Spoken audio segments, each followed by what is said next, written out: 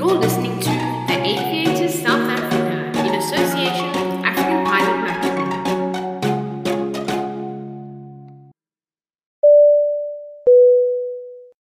This episode is in association with African Pilot Magazine.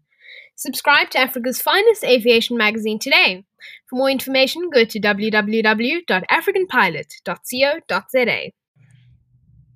Hello everybody, a very warm welcome to the Aviators South Africa, and in this episode we are doing a discussion-based episode for a change, and we are talking about what the Biden-Harris administration means for US and international aviation.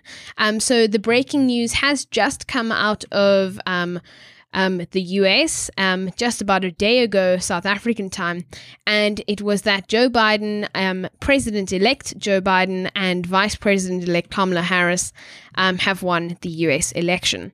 And so we thought, what a better opportunity to actually discuss the presidential policies for aviation and transport infrastructure.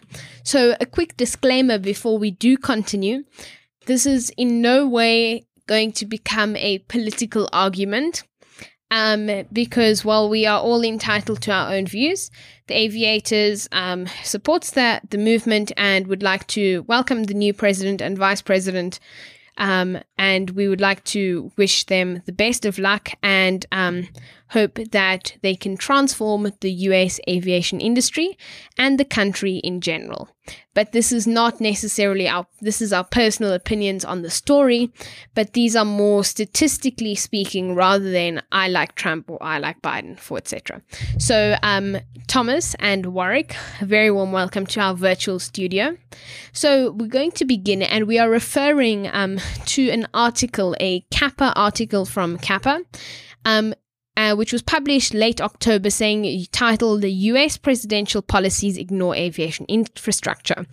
And what we are essentially going to be doing is comparing the aviation policies from President Joe Biden and Vice President Kamala Harris, President-elect rather, and our current President Donald Trump and Vice President Mike Pence.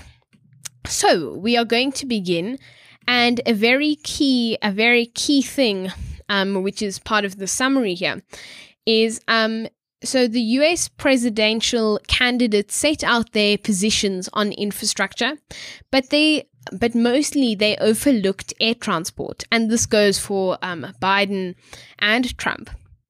But another interesting thing, and this is fact, is that 10% of America's jobs are transport related. So to have these presidential candidates set their positions on the infrastructure but overlook air transport is actually quite weird, because obviously they are aware that, sure, 10% of the US jobs are transport related, but for some reason, the aviation infrastructure kind of got a fly past. Excuse the link to aviation over there. But I'm going to go with Warwick, and I'm going to ask you a question.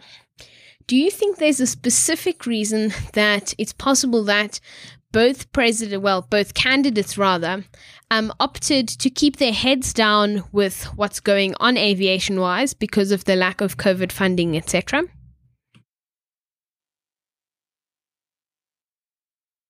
Well, I definitely think that it's a possibility, but I'm not really certain about why they would have done this and why they would have wanted to. But it's definitely a possibility, Tom.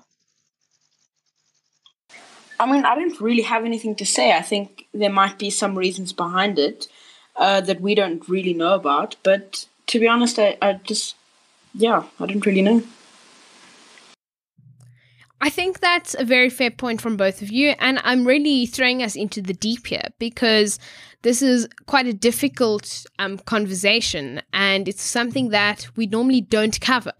We don't look at ourselves as a political YouTube channel or podcast, but it's quite critical in the age of COVID-19 that we have to see what President-elect Biden is going to do with aviation in general and transport, if we look at that. So another interesting thing here is that President-elect Joe Biden has more to say on aviation than President Trump.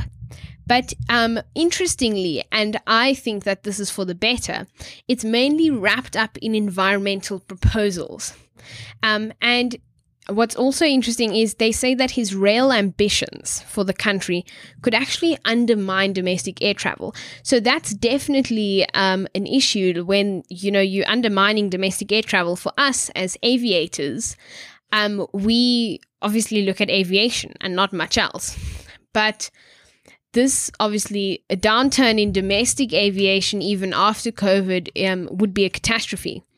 But from an environmental standpoint, and currently we are looking at doing an environmental aviation documentary, so stay tuned for that. But it's really interesting that President-elect Joe Biden and the rest of his team have really taken this climate crisis seriously. And to Tom or Warwick, either of you, do you think that it's a good thing that there is more thought about the environmental crisis and how we link that to aviation? Thomas?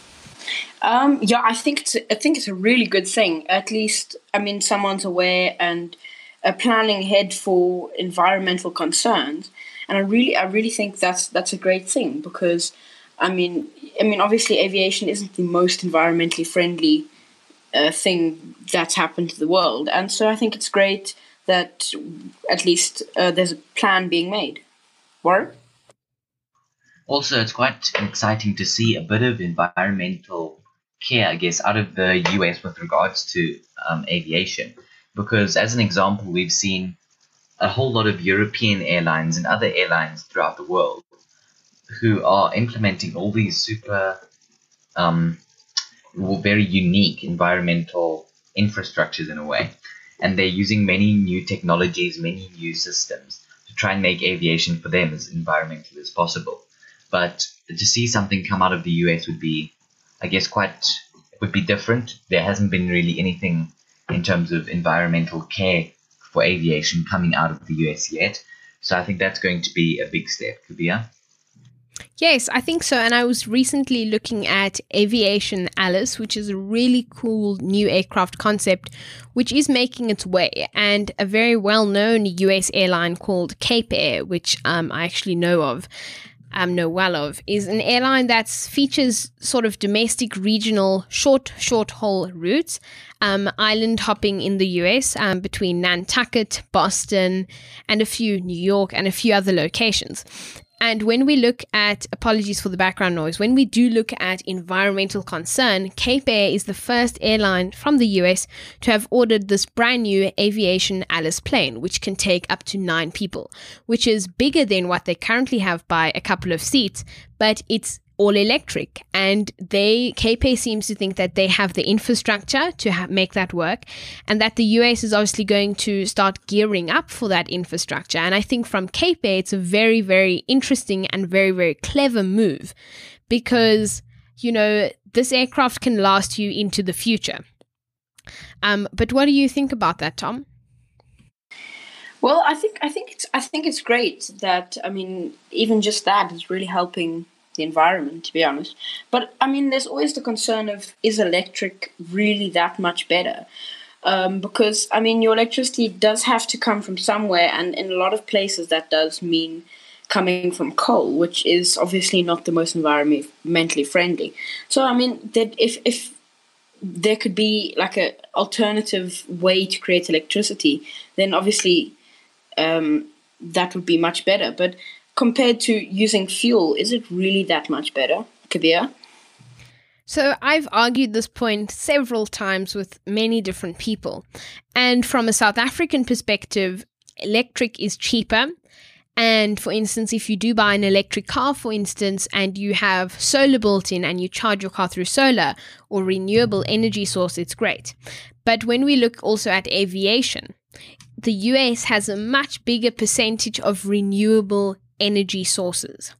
And I think that's something that Cape Air will have to do, and the US government in particular will have to do, not only to assist with the climate crisis, but also assist with building the electric infrastructure, is possibly to have electric generators that are renewable source at the airports, so that when you are charging the plane, it's a lot more effective. But even when you look at coal, the amount of coal used to charge that electric battery, statistically speaking, is much better than the amount of fumes and carbon. The amount of fumes coming from the aircraft going into the atmosphere. Warwick? I also think it's an interesting point because, Cape Air they've got the potential now that they're using an electric aircraft. They've got the potential, and currently we reckon that they're going to be doing or getting more of these aircraft because just they're so economical and environmentally friendly. But what they can do is, if their whole fleet almost consists of electric aircraft, it almost makes sense for them to order a whole range of renewable energy sources, such as solar panels, wind farms, or a wind turbine, and then you can put those into a wind farm, and that can all provide energy. And if Cape Air use this for them specifically, they can essentially show in a way that they are charging all of their, or not show, but carry out the way that they're charging all of their aircraft with renewable energy, and that energy is not doing any damage when it's being used. It's like fuel. So I think this is a good take from them, and I think we're definitely going to see it from a few other airlines in the future. However, I'm not sure how soon we're going to see this anytime in South Africa. Kabir? Yes, so we're going to shift over to another point, which is that the Biden administration is going to take a lot more hands-on approach to managing the virus, whereas the hands-off approach and philosophy adopted by the Trump administration.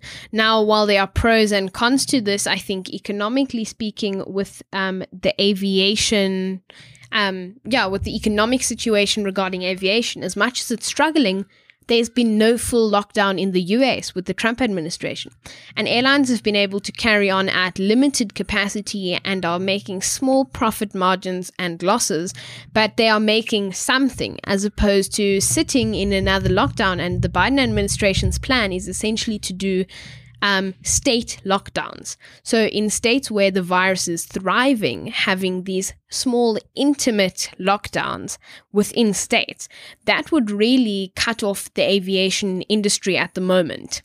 And I'm going to move to Tom before we wrap up. What do you think? Do you think that's a bad thing, that will be cutting off the aviation industry temporarily in certain states? Well, I really think it kind of depends on the person. Everyone has their own opinion. Personally, for me, I would prefer, obviously, in interest of the aviation industry, the way Trump was handling it, where there was no real full lockdown. It was restricted aviation, but at least there was something. Whereas the Biden administration would take more of a sort of, as you said, hands-on approach, and it would kind of really hinder the aviation industry as a whole, because, as you know, they're not really. They're struggling to come back, and it's really just not looking too good for them. And I don't think another lockdown will really help with their situation, to be honest. I also think that, in South Africa, they would also at one stage, they were thinking about doing a provincial lockdown, considering or looking at different provinces which were struggling. So I think the one reason why this wasn't really carried out that largely and in such a large scale is partially because of the complications. So even in something much simpler than aviation, like like a truck or something, which is transporting a load, then you've got to get various forms from each different province which you're traveling through to be able to get to your destination. And that means so much more complications. So many things can go wrong. There's so much more to look after in a way. There's so much more to monitor that I think it could be a bit of a challenge. And although the US is a much bigger country, I think it could become it could come out similarly. Kabir? Thank you for that, Warwick, and that's totally true. And we've had a very interesting discussion, and very insightful views from everyone, really. And Warwick's point is a very good point, is how strategically is this actually going to work? What is it going to cut off? Is aviation going to be cut off? And the truth is, with all of this and the handling, we'll have to see. But congratulations to the new president and vice president, and we will have to really wait and see how the aviation industry turns out in the US, because at the moment, it's a really dire situation.